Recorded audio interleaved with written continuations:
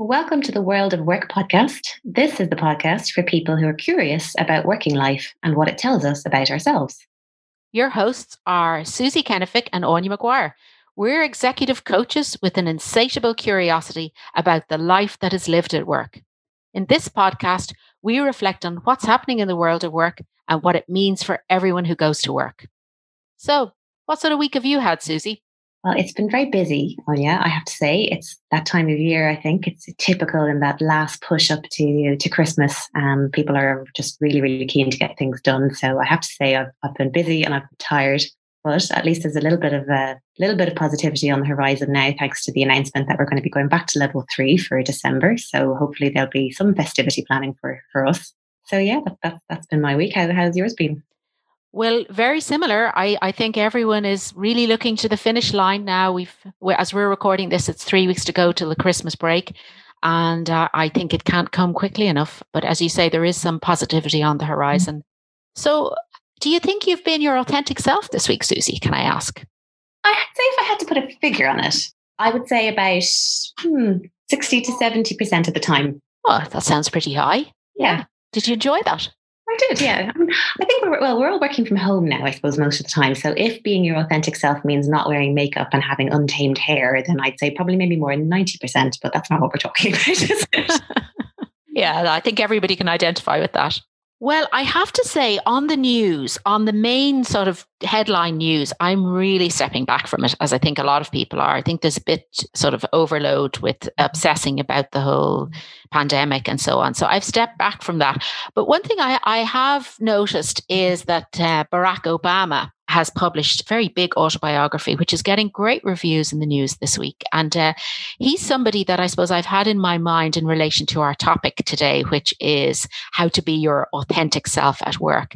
Mm-hmm. And I think Barack Obama is a very good example of someone who really knows how to be his authentic self.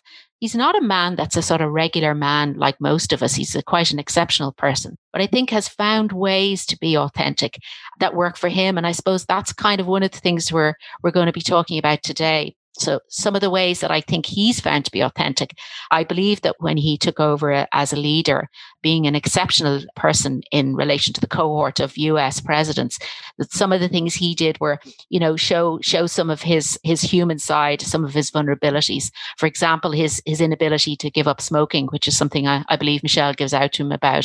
So I thought he's a good example. And I have his autobiography, which as I see in the news is getting good coverage. I've heard it's over 700 pages. So are you planning on reading it, is my question. It's pretty weighty. I have it in my hand right now. And I have read his other books and they're really well written. So yeah, I will read it, but possibly over the Christmas holidays. That sounds good. I might borrow it from you if you have positive reviews afterwards.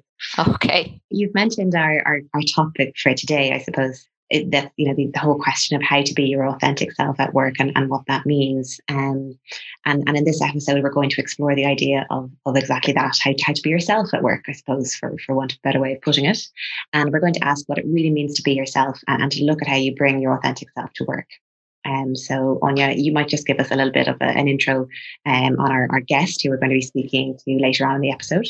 Yes, our guest today, somebody who knows an awful lot about authenticity, is Roland Anderson, and we're going to be talking to Roland a bit later.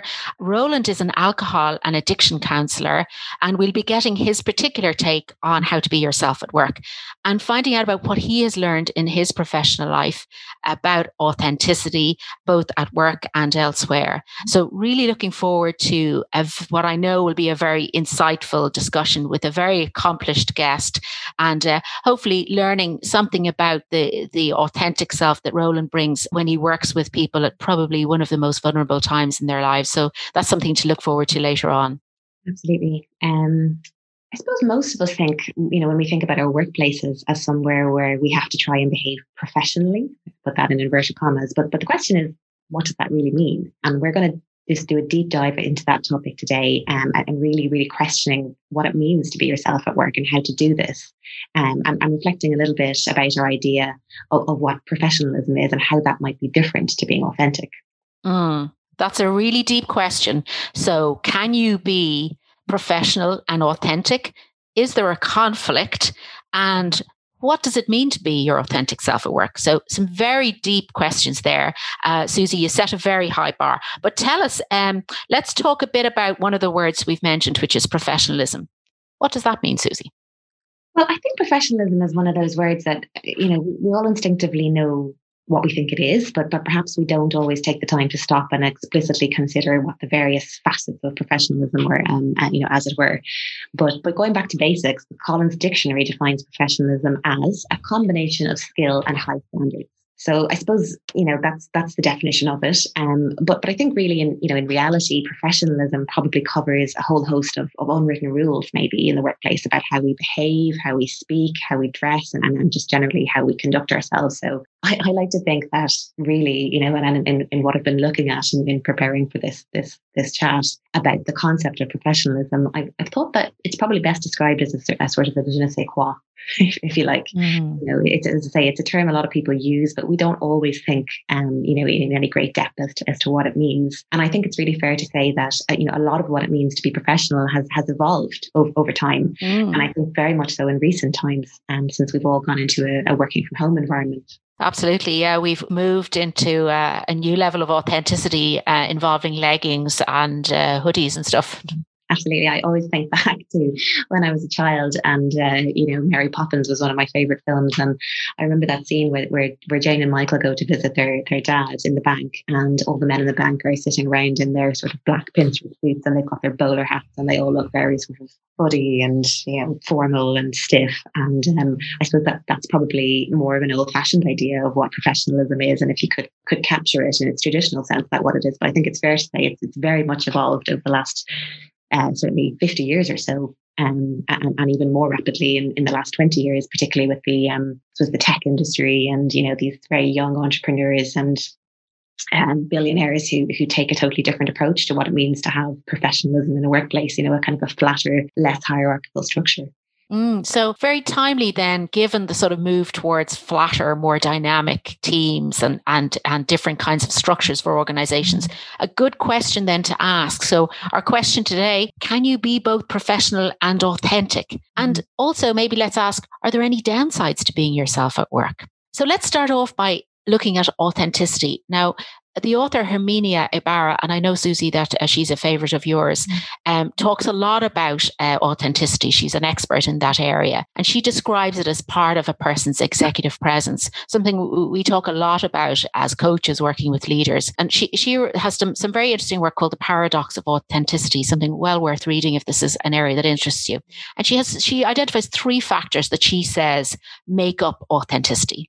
One is being true to yourself. And it's interesting because I suppose for some people, being true to themselves is a way of being, where for some of us, we like to be more chameleons. It's something we often look at in coaching or in assessing candidates for roles, is how much somebody can flex who they are. And so that's different for everyone. And then the other thing she talks about is consistently ensuring that your behavior matches your feelings. And that sounds to me like a very comfortable place to be behaving in the way that feels intuitively right to you, and using your emotional intelligence, which I know is something you're going to tell us a bit about later, Susie. And the third thing she has then is talking about your values and using your values to guide the choices you make. Again, something that I think is very comfortable for people, something that maybe as professionals, it takes us a while to get there. But towards the end of somebody's professional career, that might be a sign of having had a very effective career, being able to use your values to make your choices. That's very interesting. And actually, I should say as well, just before we forget that, that Ibarra article and any of the other articles or podcasts or videos that we refer to throughout the podcast, we'll make sure to link those in the show notes so people can go and do a little bit of extra research if they're interested in the topic. But it just strikes me, Anya, when you were talking about, Ibarra's, 3 pillars of authenticity, if you like, it seems that those attributes are very linked or very closely linked to identity in a way. And I suppose I just wonder about that in a sense, because what we're effectively saying is, you striving to be more yourself at work, dress the way you want, express yourself, really, really, really be your authentic self, that could be potentially at odds with the traditional notion of what professionalism is and what the standards expected of us are in the workplace, and whether there could potentially be some conflict. And I suppose one thing I was really thinking about is, does that apply across the board, particularly in a more diverse world now, where we have people coming from all kinds of different backgrounds and demographics and, racial, gender, sexuality, all these different, these different aspects of a person's identity or authenticity, which they're bringing into the workplace. And it's a lot less uniform than it used to be. I just wonder about how some of those factors might influence the expression of the person's authenticity at work. And I know this is something we talked about before, and I know you had some thoughts on that.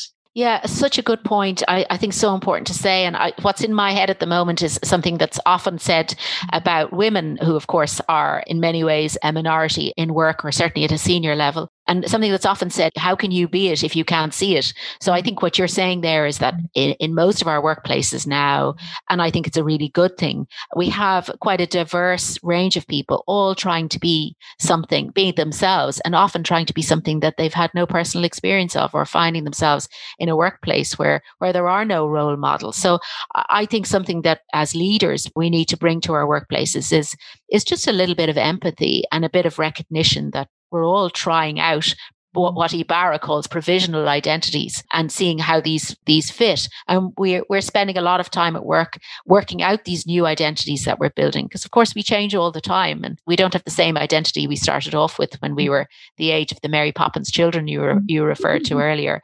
So I think a nice little thing for us to think about is, are we bringing empathy to our work colleagues and supporting them with helping build new identities for themselves?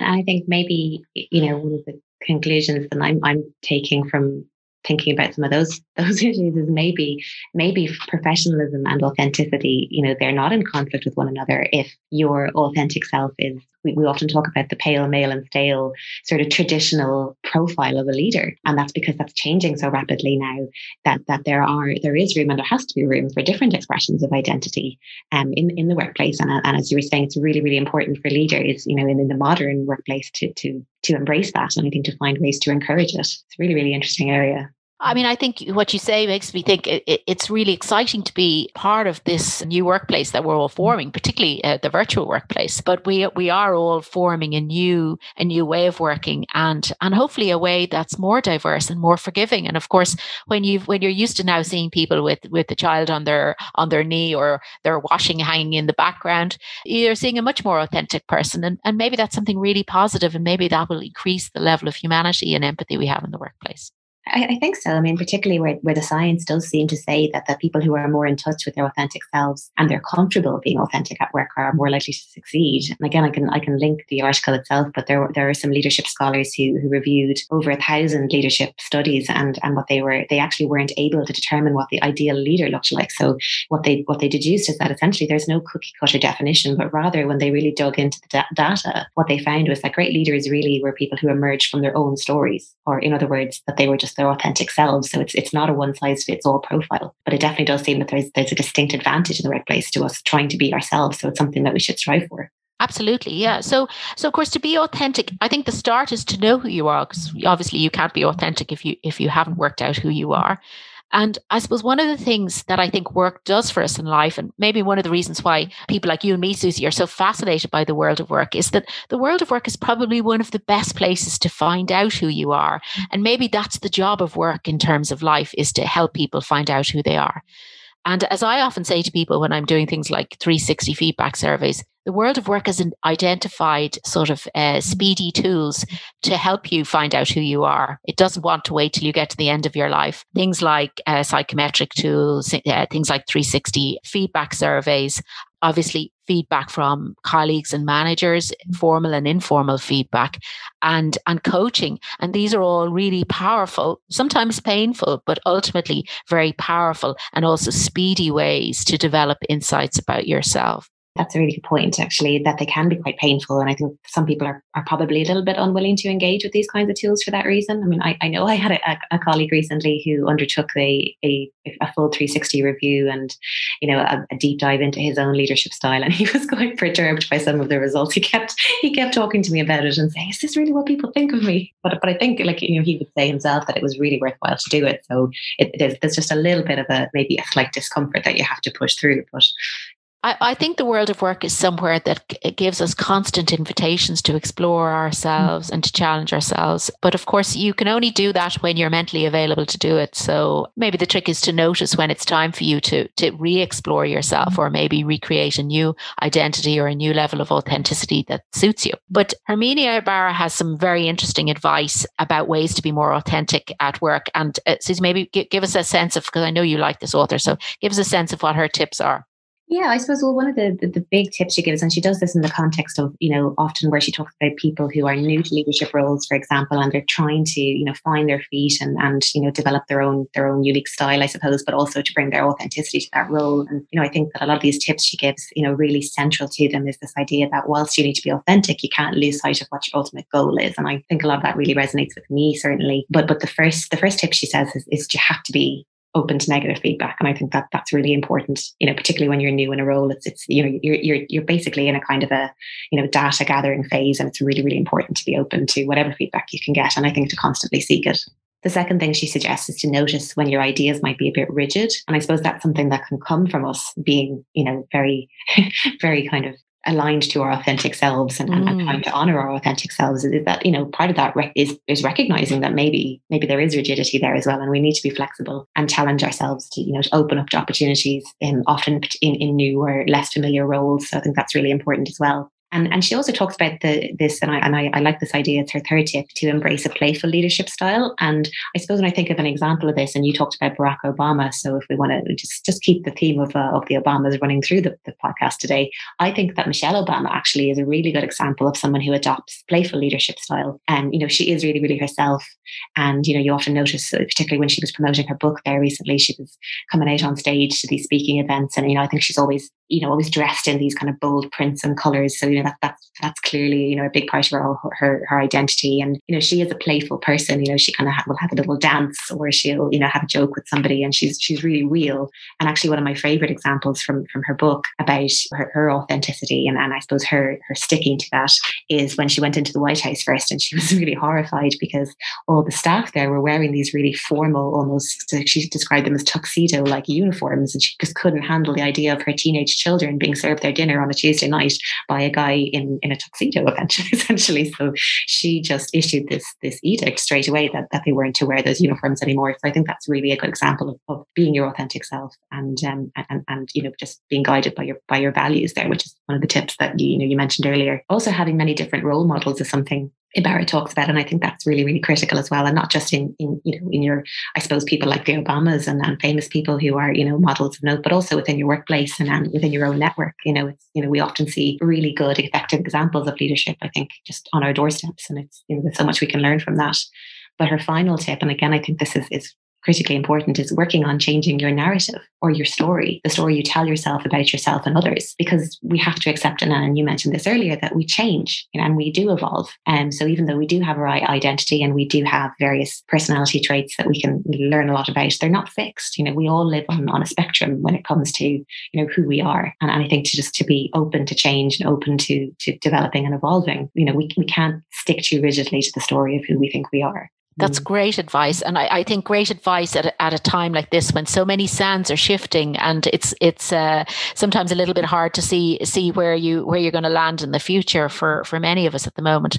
But that idea of a changing narrative, I think, is such a freeing idea that, you often, when you're coaching someone, you learn the narrative of their life and the story they tell themselves. But of course, in telling you as a coach the story, it's almost the beginning of an invitation they give themselves to change that narrative. And it can be such a freeing experience to understand that just because stuff happened to you doesn't need to define you for the rest of your life. So a very important question or topic to talk about in relation to authenticity.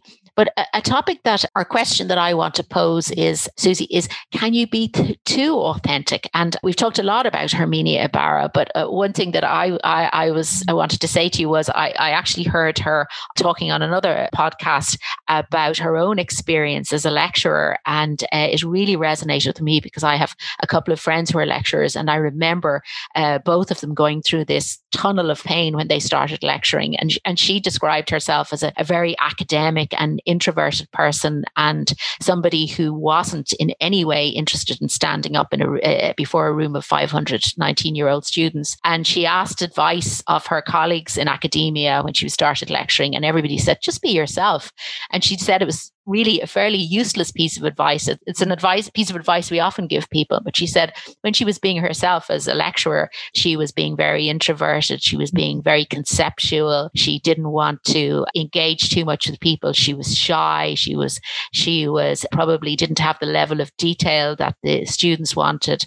And it didn't help her at all to do what she needed to do, which was to make a big connection with the people she was teaching and to share her very valuable insights. And as I say, I remember two friends of mine both going through that journey. I'd say it probably takes about a year as a lecturer to find a way of linking with the people you're teaching, but at the same time being your authentic self. So a very good example of how you can sometimes be too authentic. I think lecturing is a really, really good example because you become a lecturer because you're a subject matter expert, and then you find yourself essentially almost like an orator or an actor in front of all these people who, as you say, it's not just teaching them, but you have to entertain them as well. So yeah, I think that must be terrifying. And it brings me back to times I had to stand up in front of a big group of people. And, you often think, oh, I'll just make a joke because it'll break the ice. And then you have those painful moments where nobody laughs and it's awful. So yeah, no, totally resonate with that. Really, really good example. Yeah. But I suppose in a way, that transition that you described there is probably something that everybody who's got an ambitious professional career does. Often, you start off with one set of base skills, and it's often an issue you see in coaching where people are quite attached to those skills, but have moved to a stage in their career where those skills no longer really drive success. So it can be hard to recognize that and hard to challenge yourself to develop a new set of skills. But that's something I think we're all doing generally in life. So a nice way to lead into what is our kind of specialist Susie Talk slot today. This is going to be a regular slot where Susie is going to use her own academic interests and insights and take us through a nice topic that's related to our overall topic. So you're going to talk to us today about emotional intelligence. And we both see this as the absolute driver of knowing yourself and of authenticity. So give us your thoughts, Susie, on emotional intelligence in our Susie Talk slot. Absolutely. Okay. Well, I feel a little bit like I'm a girl in a L'Oreal ad, and I'm about to say, here's the science bit, so pay attention. But I suppose in some, a key driver, I think, and I know we've talked about this, of really knowing yourself, and this is key to being your authentic self and bringing that authentic self to the workplace. But it's emotional intelligence, and that's really it's also known as EQ, or emotional quotient, and it's defined as the ability to monitor one's own and others' feelings and emotions, to discriminate among them, and to use this information to guide one's thinking and action. So I suppose if you think about it in more general terms, Daniel Goleman, who's often seen as one of the kind of the fathers of emotional intelligence, he talks about EQ as comprising social personal intelligences. So it's thought to be a set of strengths as well that are fundamental to leadership. So it's really, really important in the workplace that we know what emotional intelligence is, and we find a way to bring it into our leadership and into just generally into work. And the American psychologist Martin Seligman, who's also somebody who writes a lot about positive psychology, but also about emotional intelligence, he notes that EQ is essential to maximizing your skills and interests, or what might be termed finding your niche in work. And I think if I could just summarize what I think emotional intelligence is to me, it's about being able to pick up on emotional cues from other people in the workplace, and I suppose to leverage them in a positive way, to be aware of what people's needs are, to be aware of if somebody is struggling with something, that you're in a position to identify this, but also to identify those traits in other people relative to yourself, And I think knowing yourself and knowing what your own emotional drivers are, are really, really critical. So EQ as well, and I should say this, it's strongly associated with higher leadership performance. I think it's worth noting an interesting study actually that was done amongst American presidents. It's a slightly dated study, and it looked at 11 different presidents going from Franklin Roosevelt up to Bill Clinton. And it was trying to find, what was it that made all these people, I suppose, appealing to the American public and what ultimately resulted in them being elected. And again, there were a whole load of factors, but one of the key factors that just kept cropping up and seemed to transcend all of the presidents that were looked at was emotional intelligence. And I should caveat that the study obviously did precede our current president, outgoing president in the US, Trump. So I don't know if you had any views on that, Anya, but well, I think it's interesting you say that, because I think that I suppose it's a deep topic, but I think that what the current president is very adept at doing is really identifying what people's unmet needs are and creating a sense that he is a visionary leader that can deal with those unmet needs. So I think there's a lot to be learned from that, although there may be some other aspects of his EQ that possibly have scope to develop, as we like to say. I think he probably misuses emotional intelligence in a way that he picks up on these cues and he exploits them, for his own benefit, and uses them to drum up conflict and division, I suppose. So, the idea of emotional intelligence is that you use it to collaborate with people and to bring people together and unite them. So, yeah, definitely don't think he's the best example, but we won't dwell too much on on Orange Man. But I think it's useful to look at, I suppose there are loads of models for emotional intelligence out there because there's been reams and reams written about it. But a really useful one that was developed by the psychologist Mark Brackett describes the key elements of emotional intelligence. And the first one is perceiving, and that is to recognize emotions in ourselves and in others. And then the second part is when you're building on these as you go. So the first step is perceiving. The second part is then using or leveraging your emotions to guide your task selection. So I think kind of a useful everyday example of this is if you're in a bad mood, maybe at work, maybe choose a task that day that doesn't require you having to deal with a lot of people. Something that you can just kind of bury your head in. And that's a really good example of emotional intelligence in action. I'm actually in a bit of a foul mood today, so I'm not going to schedule 4 meetings where I have to be kind of chirpy and productive and collaborative. And then, on the other side of the coin is if you're feeling positive, do something that is challenging and requires that little bit of energy and extra input. So as you say, though, sometimes, we just have to get things done. So it might mean attenuating your mood if you know that you have a particular task or a particular meeting that needs your energy and needs your, a particular approach. And you're in a bad mood or you're not feeling great, to just try and regulate that a little bit better. Very nice practical advice there. Yeah. And then the third layer of this is understanding. And that's, again, obviously our emotions are complex and we all need to increase our emotional vocabulary, both from the point of view of self-regulation and in reading others. And, we talked about this, again, it's getting to know yourself. And, there are all kinds of tools out there. And coaching is a great way to educate yourself, I suppose, on your own, I suppose, emotional landscape, finding a way to actually, leverage emotions. Because emotions at the end of the day are like anything else, like our thoughts, they're data, they're telling us something. And we have to be in a position to listen to that and to understand it. So great way to think about that. Yeah. And then finally, and this is I suppose the real, if you can get to the stage, you've mastered emotional intelligence, but it's managing. And this is the piece about self-regulation. So how do you manage your tendency towards certain emotions?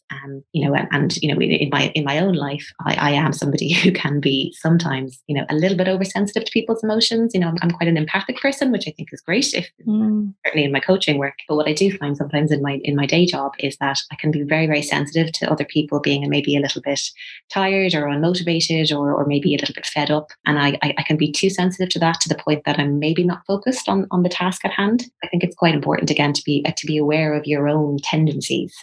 Or another nice example is actually probably the opposite, is a friend of mine. And we always joke that she says she's got really, really quick access to her emotions. So if she gets angry or annoyed about something at work, she says that she's always very aware that her instinct is to just kind of go in and just go off the handle and just get cross. But she's very, very aware of that. So she says she spends most of her time at work trying to attenuate that and trying to pull it back. So we almost have the opposite problems. And sometimes we have a bit of a laugh. Yeah, so very interesting example of where being your authentic self probably doesn't serve your goals. Something that's worth thinking about, I think, in terms of how to use your self-awareness effectively to make sure that you achieve things that are important to you. Absolutely. Yeah. I mean, and that's part of being a leader as well. People aren't always going to like you. Aren't always, they're not always going to be happy with what you're getting them, asking them to do. But at the end of the day, we have to meet our goals. So, Sure. So that's quite interesting little topic there on emotional intelligence. But let's going back to sort of the overall topic of authenticity. What are we recommending here? What's our takeout from this, Susie? Well, I think there are a lot of practical things that people can do. And this isn't just relevant to the workplace, but I think we can apply some of these tips even in our personal lives as well. But I think the first tip is to get to know yourself. That's really, really critical. That's the key to authenticity. And we talked about some of the ways that you can go about getting to know yourself. And coaching, obviously, is something we have to recommend because we're purveyors of the service. Indeed. Yeah, but I think, you described coaching to me, when one of the first times we met as an adult learning experience and, adult learning process. That's very much what it is, because just because we're adults, it doesn't mean that we can't learn. Maybe the final frontier is learning about ourselves. So, there's all kinds of ways that we can do that. And I think it's just really important for people, particularly if they are ambitious and they want to be in leadership roles, to be able to do that. Yeah, I couldn't agree more. I think I love that idea that the final frontier is knowing about yourself. That's something we can all aim for. One of the things that I'm taking out from this talk is really allowing a bit more flexibility in ourselves and remembering that, we don't have to be a rigid version of ourselves. And maybe a tip is not to be too rigid, or to notice when we're being a bit rigid, and to remember that our preferences are not fixed. They're on a scale, and we can move them up and down at will. That's one of the amazing things about being a human being, isn't it? Yeah, I think so. And I think that fits into one of the other tips that we have, which is to think about your narrative. And I think let that be a work in progress, or a live idea that this story we tell ourselves about who we are and the story we tell other people, it's something that needs to be updated regularly. It actually reminds me of, there's a psychologist who I like quite a lot as well, called Barry Schwartz. He writes a lot about the paradox of choice and change, but he talks a lot about how we really underestimate the extent to which we change. If you take a 10-year period, we change massively. All the time. So being too fixed to a certain narrative or story about yourself really is going to be to your detriment ultimately, if you can't be aware of your development and the extent to which you're evolving. Yeah, I love that. I think that's so important for what we're all going through at the moment. Was one of the things that one of my observations about the whole pandemic is how incredibly flexible and resilient we have all been. Absolutely everybody. And I think it's something we've kind of overlooked, So I think the human race, or those of us who've been impacted by the pandemic, can really rejoice and reflect in our resilience and our ability to shift our ways of thinking and being so quickly. It's kind of chaos theory, isn't it? That sometimes it takes a great period of unsettlement and discomfort to really drive effective change. So yeah, absolutely. Yeah. And that brings us on to another tip, which is to approach every situation differently. And that sounds very simplistic maybe, but actually it's probably the secret to success in a lot of ways, to actually approach the situation with some thinking rather than just sort of going into it on autopilot, which I think is what most of us do, if we're honest, most of the time. So to step back and think, well, what is the situation? And what's the right me to bring to this situation? Given that I have lots of me's, of lots of ways of being an authentic me, but what's the right way in terms of what this situation calls for? And I think that authenticity, I suppose it probably we need to distinguish between, knowing yourself and being true to yourself in an ideological sense versus being authentic in your behavior. Because I think as long as you have one, you're still being authentic, even though recognizing that there are situations where you won't be able to do what you would ultimately like to do if you were listening to your value system. But still knowing that and being aware of that, I think is the armor to not feeling like you're being compromised. Yeah. So also, to go back to the Obamas, having the ability to show a bit of vulnerability, I think, is something that can really help other people to connect with you and see who you are, and not being afraid to laugh or show your emotions or deviate from the norm. I think is something that is helps people to see your authenticity being signaled to them, and something that helps you to adapt and bring your authenticity to any situation. You know, I'm a big fan of Brené Brown. I do. Yeah.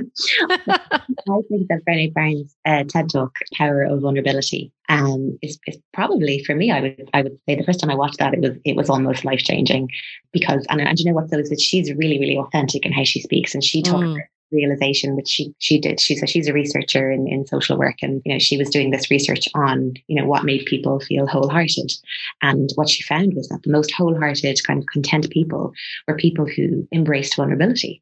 And that was really, really kind of a shock to her, because she just didn't like the idea of it. And I think a lot of people tend to maybe associate vulnerability with weakness. But I think there's been a shift. I think there's definitely been a shift in recent years in society, and we don't think of vulnerability that way anymore. But actually, it's really essential to authenticity, and it's essential to being who you are, is to being able to demonstrate that. So yeah, I'd encourage anybody who's interested in vulnerability as a topic to go and read some of Brené Brown's work, or look at her TED Talk. I think it's one of the top 5 most watched TED Talks on the TED website. So absolutely worth checking out. Thanks for that. So I suppose another of our tips is something that you hear quite often, which is the phrase, and I've used it myself many times, fake it till you make it. I think this is a kind of, maybe it's a statement that's said very glibly a lot, but it's a very useful piece of advice. And one of the times when people think most about, you know, who they are and how they're coming across to others is when you have a new role, particularly if it's a new leadership role. That might be a time when you are building a new narrative. And I think we both feel that that's a great piece of advice to give yourself, maybe at a time when you are changing, is to start being who you want to be, or who you think you're developing into, before you actually get there. So a bit like the advice that you often give someone when they're going for promotion: dress for the job you want, not the one you have. That's a build on fake it till you make it. So that's definitely, I think, a tip worth taking forward. And I think there's a lot of interesting science on this as well. I mean, particularly if you look at the hormones that I suppose drive our behaviors, and the stress hormone, which is cortisol, is something that we have when we're stressed. And what they found, and I don't know how necessarily how legitimate this research is, but it is out there. Is they said that if you actually hold yourself in a way where you're more confident, you know, you put your shoulders back, you stand up straight, and you put your arms out and you make yourself big, you can actually suppress cortisol, and you can drive up more adrenaline. So I mean, the question is, when, you know, Usain Bolt crosses the finish line after the 100 meters, he lifts his arms in victory because he's just coursing with adrenaline. But the question is, if is it the chicken or the egg? If you start off by lifting your arms in victory, can you create the adrenaline that you need to feel better about yourself? So I think in terms of this idea that a lot of people say to me, I wish I could be more confident at work. Well, act like you're more confident at work. You know, hold yourself differently. You know, be bigger in how you stand. Don't make yourself small. Don't cross your legs and curl up. Just fake it till you make it. Oh, that's great. Well, now, just to let you know, I have actually straightened up in my chair and put my shoulders back and my arms out. I think that's a wonderful tip, and that's something I'm going to be practicing next week. So thank you for that. That's a great piece of advice. And I suppose final piece of advice, I think, is to think about the work environment that you're in, and to choose one that supports you to be yourself.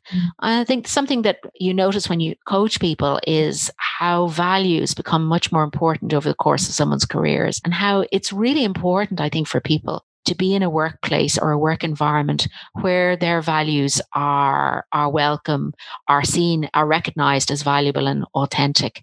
And so I think if you want to be more authentic, maybe think about the environment you're in, the culture you're working in, the organization you're in, and the work you're doing. I think that's absolutely right. And you know, I refer to this almost in my mind as the threshold piece. And we've both left work environments in the past that maybe, you know, we ultimately felt weren't going to suit us in the long run. And I think when you get to that stage, and you know, if you want to go on this journey of self-knowledge and figure out who you are and really, really get in tune with your values, you know, you might ultimately find that the workplace you're in just doesn't support that, you know, in the long run. And, you know, whilst we try to help people as coaches to adapt and be flexible and you know, find ways to thrive in their workplaces, you know, there is a limit. You can't contort yourself into a position where you are so far removed from your authentic self that you're really living a lie at the end of the day. It's important to compromise, and it's important to be flexible. But you know, there may come a day where you just find this isn't for me ultimately. And I think that should factor into any decision to leave a job. So that's definitely a good final point, I think, to end with, is the threshold piece. Great. Very good. So we'll put our tips on the show notes and we encourage you to have a listen to those or have a look at those and maybe take one of them forward and try it out. It's a great way to be authentic and be yourself and also be moving towards the next version of yourself. Absolutely. And now we're moving on to our interview session, which is an in-depth interview with Roland Anderson, who is an addiction counsellor, and we're going to talk to him about his career and essentially what a day in the life of an addiction counsellor looks like. So, Anya, if you want to introduce Roland. Yeah, so Roland Anderson is a good friend of mine, and Roland has been an addiction and counsellor for quite a long time. I'm nearly frightened to ask you how many years, Roland. How long have you been in the addiction counselling game? 44 years, yeah. So I started when I was 20. Wow. So it's kind of your Ruby Plus anniversary. Yeah, I suppose you could put it that way. Very good. Okay. So we're going to start off, I think, by talking to you about our topic today, which is your authentic self and how to be yourself at work. And just a quick question for you about authenticity. Do you think you're your authentic self at work, Roland?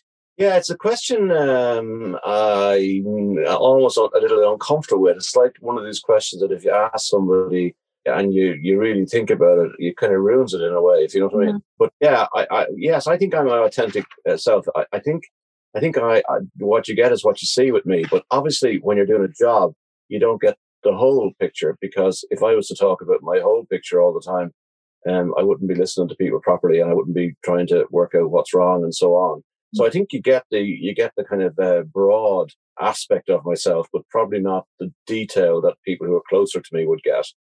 Okay, very good. Yeah. So Roland, for anyone who doesn't know him, is a specialist in alcohol problems, addiction, and occupational health issues. And Roland, you've a lot of experience in this area, and you've had a kind of unique career in that you are currently in private practice, but you've also held public practice roles and have worked in some of the major institutions in Ireland who are leading in the area of addiction. And in fact, you've actually written a book. So you're our first published author. Your book is entitled Living with a Problem Drinker, Your Survival Guide, which was published in 2010.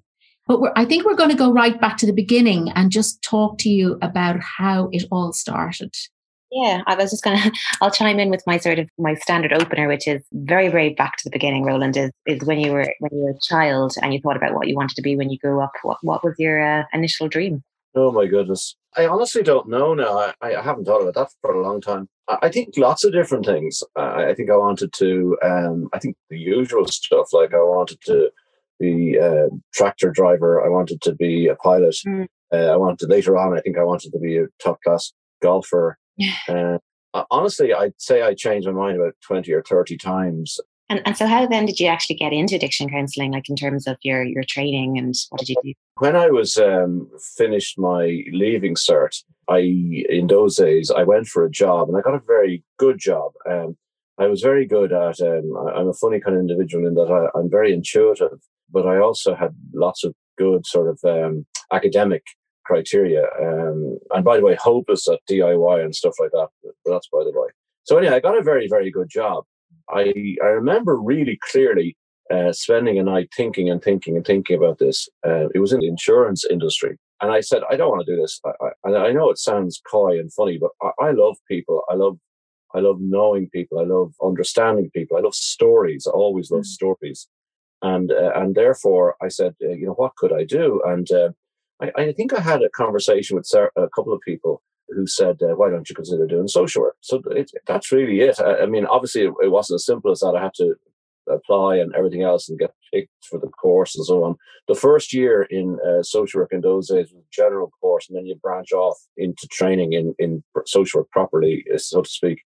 And so that's how it happened. Yep. It sounds like you knew yourself at a pretty early age. You had that insight to know that you didn't want to have, I suppose, a job in insurance, or, a job that was maybe a bit desk based, that you really did want that personal touch and to be dealing with people. Yeah, I think that was a very, very important part of my life, that where I made that decision, because, I did have good options, but I really, again, it sounds twee, but I really wanted to try and see, could I make a difference with folk. And again, social work was a different career for men in those days. It was almost reverse sexism of sort, because I think it was 8 or 9 or 7 or 8 of us in the class, maybe half about 30. And so it was, so I was in a co-ed school as well, and I loved it. I loved the gender balance and all that. Yeah, I don't know how well I knew myself up to that. I mean, a social work training course is very demanding, and it's very,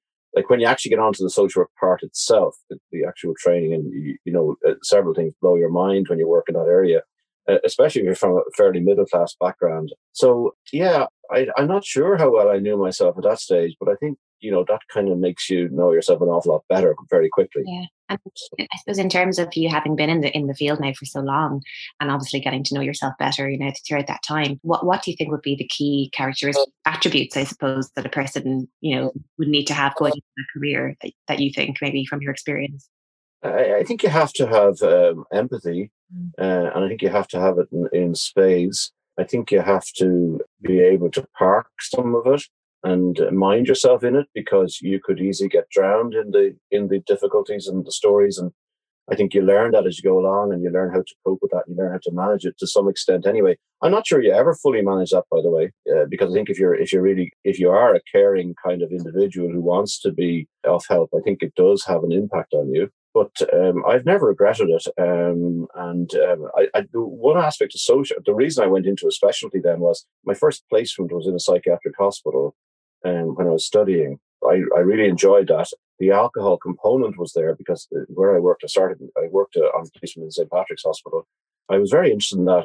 I was a little bit uneasy about the generalism of social work. My perceived concept was that it was a little bit of lack of structure, rightly or wrongly. My first post was in St. Patrick's Hospital. That was partly chance. I suppose the placement helped a little bit in that. So the appointment was very clearly in social work, but then I graduated into addiction counselling. There was no addiction counsellors in those days. I actually taught one of the first courses. I liked the specialty, and I liked the structure of it rather than the generalism. I think that's why I got into it. Could I ask you, Roland, I was really struck by the concept you had there of minding yourself, because it's probably something we should all be doing. What sort of things do you do to mind yourself, and how do you know you're minding yourself? My goodness, that's a very heavy, deep, difficult question to answer. I think, I don't think I was very good at it, way back. I think I was pretty bad at it, like, so long hours, really long hours, very dedicated, and obviously you're forging your career in those days as well. But I also think it's really good. In those days, I would have had fantastic colleagues, and that would be very important. And there was a great kind of banter behind the scenes and great support behind the scenes. And I always loved that. I mean, how do you mind yourself? I think we must go through supervision. And I think that's an important part of minding yourself. But also I think it's have a good, I know this is terribly cliched, work-life balance. So I think it's good to have lots of other interests and lots of other activities. And I've lots and lots of things that I do outside of work, and lots of healthy distractions, if I can use that phrase as well, along the way. And I think you have to know when it's not a soft profession, if I can say that. There's a hardness to it. You have to be able to get stuck in and work and really try, if you're trying to help people with whatever problems they have. The book you referred to was about how families are affected, and so that's another aspect of it. So you just have to, and I think I've got much better. I think I'm much better as I'm coming towards the end of my career. I think I've got much better at minding myself and getting that sort of work-life balance better, I think. Yeah, I mean, you mentioned, Roland, that one of the things that's important in your role is to have a lot of empathy. And, I think you alluded to it as well in the context of minding yourself, because obviously people who tend to be very empathic oftentimes struggle with boundaries, and they struggle to kind of maintain that sort of delineation between work and life, and particularly when, as you say, your job does require listening to really heavy stuff. So I was thinking, and you mentioned as well that previously you'd worked with colleagues, and that was a huge support to you. But in private practice, where you are essentially working on your own, do you find that's an aspect of it that you miss, or whether what's that like? I suppose carrying that burden on your own. I wouldn't like to have done it the other way around. Let me put it that way to you. So to have the experiences that you worked at, and I worked in several different places. I was in St. Patrick's, I was in the Rutland Centre for 3 years only. And then I had a fantastic position as the National Alcohol Project Director for the College of GPs. In all those places, there was good support and good, as I called it earlier, banter. So I wouldn't like to have done it the other way around. But like, you get used to that. There is an element of that. But frankly, sometimes you're so busy that you just you don't even really properly deal with that. And again, lots of support outside of work. That helps a lot. But yeah, it's good. Now, the reverse is true. You can work in environments which are toxic sometimes. So you have to mind yourself from that as well. But yeah, no, I've been very privileged in my career. I've had a charmed existence in so many ways, career-wise and life-wise, I guess. And I think that's good. Certainly some very difficult times and very difficult moments. And again, if you do genuinely care about what you're doing, and I'd be passionate about the work, and I absolutely love my work, you have to be careful. And the word you mentioned is really important. A lot of people in my work, the people I look after, certainly in the early days of trying to help people, they have to actually have active help in setting boundaries. But the therapist has to have boundaries too. And sometimes you have to make that clear that this is the way it's going to be. Sometimes you work out a kind of a contract. It's not a formal contract with someone to make, like, when can you be accessible, how often, all that kind of stuff. I think that helps a lot. But sometimes you have to help the person to set those boundaries. Yeah. I'm curious, and I know we alluded to it, I suppose, in the context of our discussion around being your authentic self, but I'm curious about addiction in general, and whether being an addict is essentially an authentic part of a person's personality. Is it a genetic or biological component somehow, or is it not? I mean, in your view, So I think you, me, and everybody, Anya, and everybody that exists are made up of all sorts of different parts. So you have the medical, psychological, the brain, I guess, hereditary, genetics, your values, your feelings, which develop and change. People we see are no different in that regard. What I would say is this: that if somebody is the term addict, I don't like. So we say dependent. People who are dependent, and then there's degree of. So I mean, not to be too technical about it, but in the alcohol area, there's low risk, hazardous, harmful, or dependent drinking, and the response, and that's very difficult to detect. By the way, no matter how experienced you might be. The word addict can be used in a funny way. When the person is, for want of a better expression, acting out, when they're acting out as in out of control or behaving badly, or they're doing things that they would normally feel very bad about or very ashamed about, or chaotic kind of existence. I personally don't think that's the authentic self. It's a huge argument, but I don't think so. Because I think when people recover, they often say, what was I thinking of back in that time? I think we're all a bit like that, by the way. You make mistakes and you say, what on earth was I thinking about? Or how do I do that? Or how did I think that was a good idea, at the time? So I think it's probably multiplied by 20 in the case of someone who's actively in addiction or dependent, whichever words we want to use. I think language is very important and help people to understand the labels, but for me, and a small part of it as well, constantly people believe that in an argument with somebody who's very drunk or very drugged, that they're actually hearing the truth from the person in that moment. And I would say no, that's not truth at all, because what you're seeing is a sort of you're looking at it through a prism, like a bottle. You're looking at it through a bottle, so it's not authentic. It's some sort of filtered version of it, but it's not the real thing. It's not something you would say or do if you're in your full health. I was surprised by that, actually. I thought the truth comes out when you're drunk is something people always sort of argue, isn't it? Yeah. Certainly in dependent drinking, if I can make that distinction, the arguments tend to be circular. They tend to be repeated.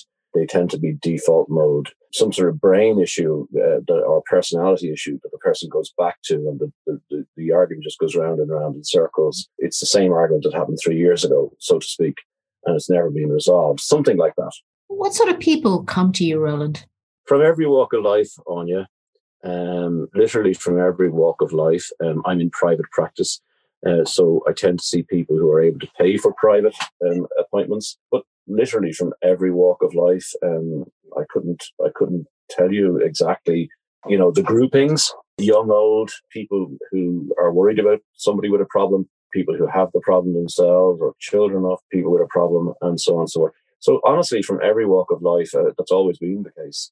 And there's a lot of sort of myths about somebody, how the person presents. Like, people talk about the addictive personality. Is that something you believe in? No, not really. Again, it's a huge argument. I mean, we could spend an hour talking about that on its own, but no, not really. I would be a strong believer in, and maybe this is contradictory, that hereditary is a factor in it, and genetics are a factor in it, but often trauma is a big factor in it.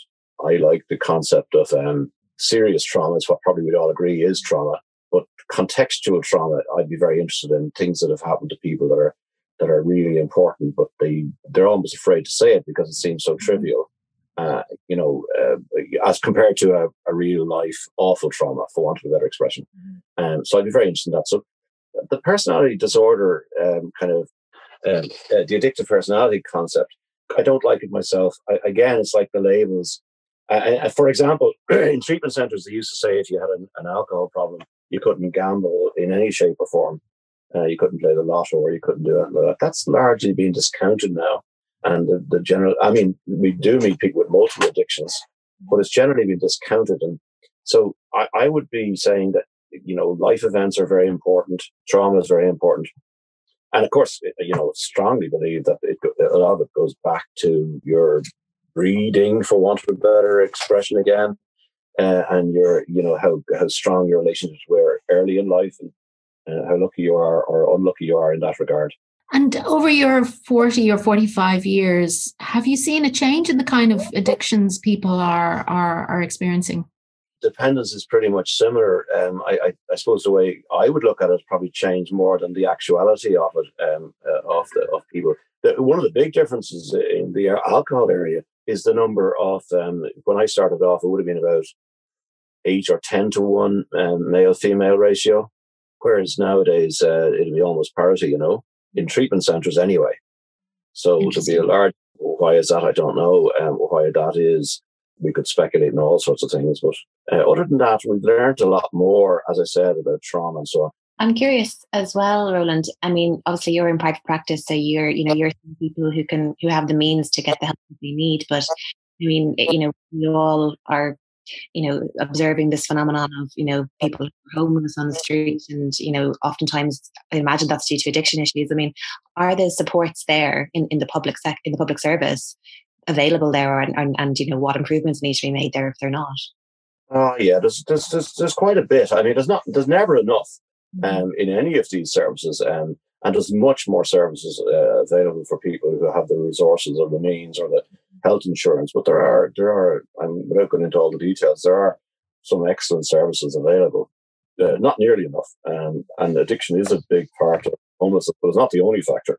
Yeah, and I mean, presumably as well, most addictions exist on a spectrum. So, I'd imagine that you must see quite a lot of people who could function quite well, even with the addiction, and maybe go into work every day and lead ostensibly quite normal lives, but are hiding this secret. I mean, how right is that as a phenomenon?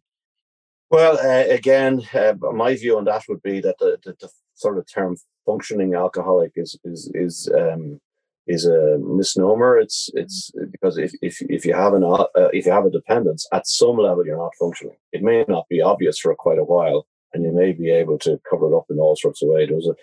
There was an old American film which said, his famous quote says, "It shows up first at home, it shows up last at work." And so people tend to protect that image a lot, but what goes on behind closed doors is often very different. So I'm not sure who invented the functioning alcoholic. It may have been the drinks industry.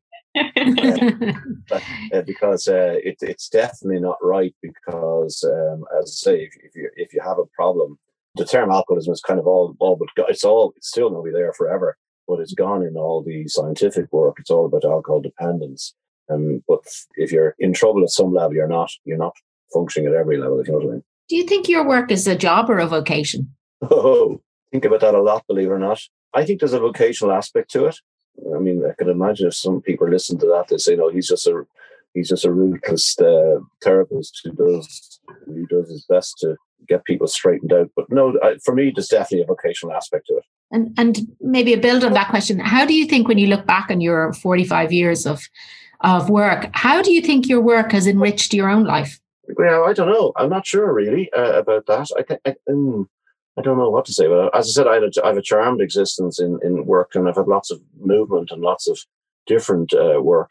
And on a very personal level, that's meant that, I've gone to places and seen places and lectured in places and done things that I'd never have got the opportunity to do that. On a personal level, I think it makes you far more tolerant and understanding, and far, far, far less judgmental than, I would have been, say, back when I was 16 or 17 or whatever. I think we often say to people that sometimes this is a dangerous thing to say, you've committed no crimes, but that's dangerous sometimes because some people have. But most people are just human, and as I always say, beautifully human, in the sense that with faults and all, like the rest of us. And I honestly, I would feel that, there but for the grace, so to speak, anyone can be found in that situation. So I think that gives you a greater tolerance. I would be naturally, I would be a giver in terms of trying to, as I said, I love stories. I'd be very, I have to be careful with this. I'd be always willing to help, and you can take that too far sometimes, and you get overloaded. And I have a much better balance of that nowadays. Probably, if I had time to think about that question, Anya, I'd probably have a whole lot more answers to you. But I think that's it. That's a good enough answer, I think. Can I ask you, Roland, and I'm curious, we haven't touched on the P word yet, the pandemic, but, presumably things, that's thrown up a lot of issues for people. And I'm just wondering, are you seeing that people's addiction problems are intensified more generally, or are there different types of addictions even, how it's playing out in that regard? All I can tell you is that the off license have done fantastically well through the pandemic. The pubs happened. I'd be kind of interested in the kind of the sort of politics of it, and the power of the lobbying organisations, or lack of power. Maybe there's a change in that situation. From my patient's point of view, from talking to patients, it's for me, it's divided right down the middle. Lots of people are saying it's great, it's fantastic, I'm doing great. They're spending more time at home. They're enjoying that. They have a built-in excuse as well for avoiding certain things, and certain things aren't open. And then there's another side that are absolutely in awful trouble, full of anxiety, drinking or drugging, whatever the case may be, whatever the addiction might be, worse than before, isolated, lack of support. Treatment centres are not as available, not as accessible. They are accessible, they are available, but not as accessible.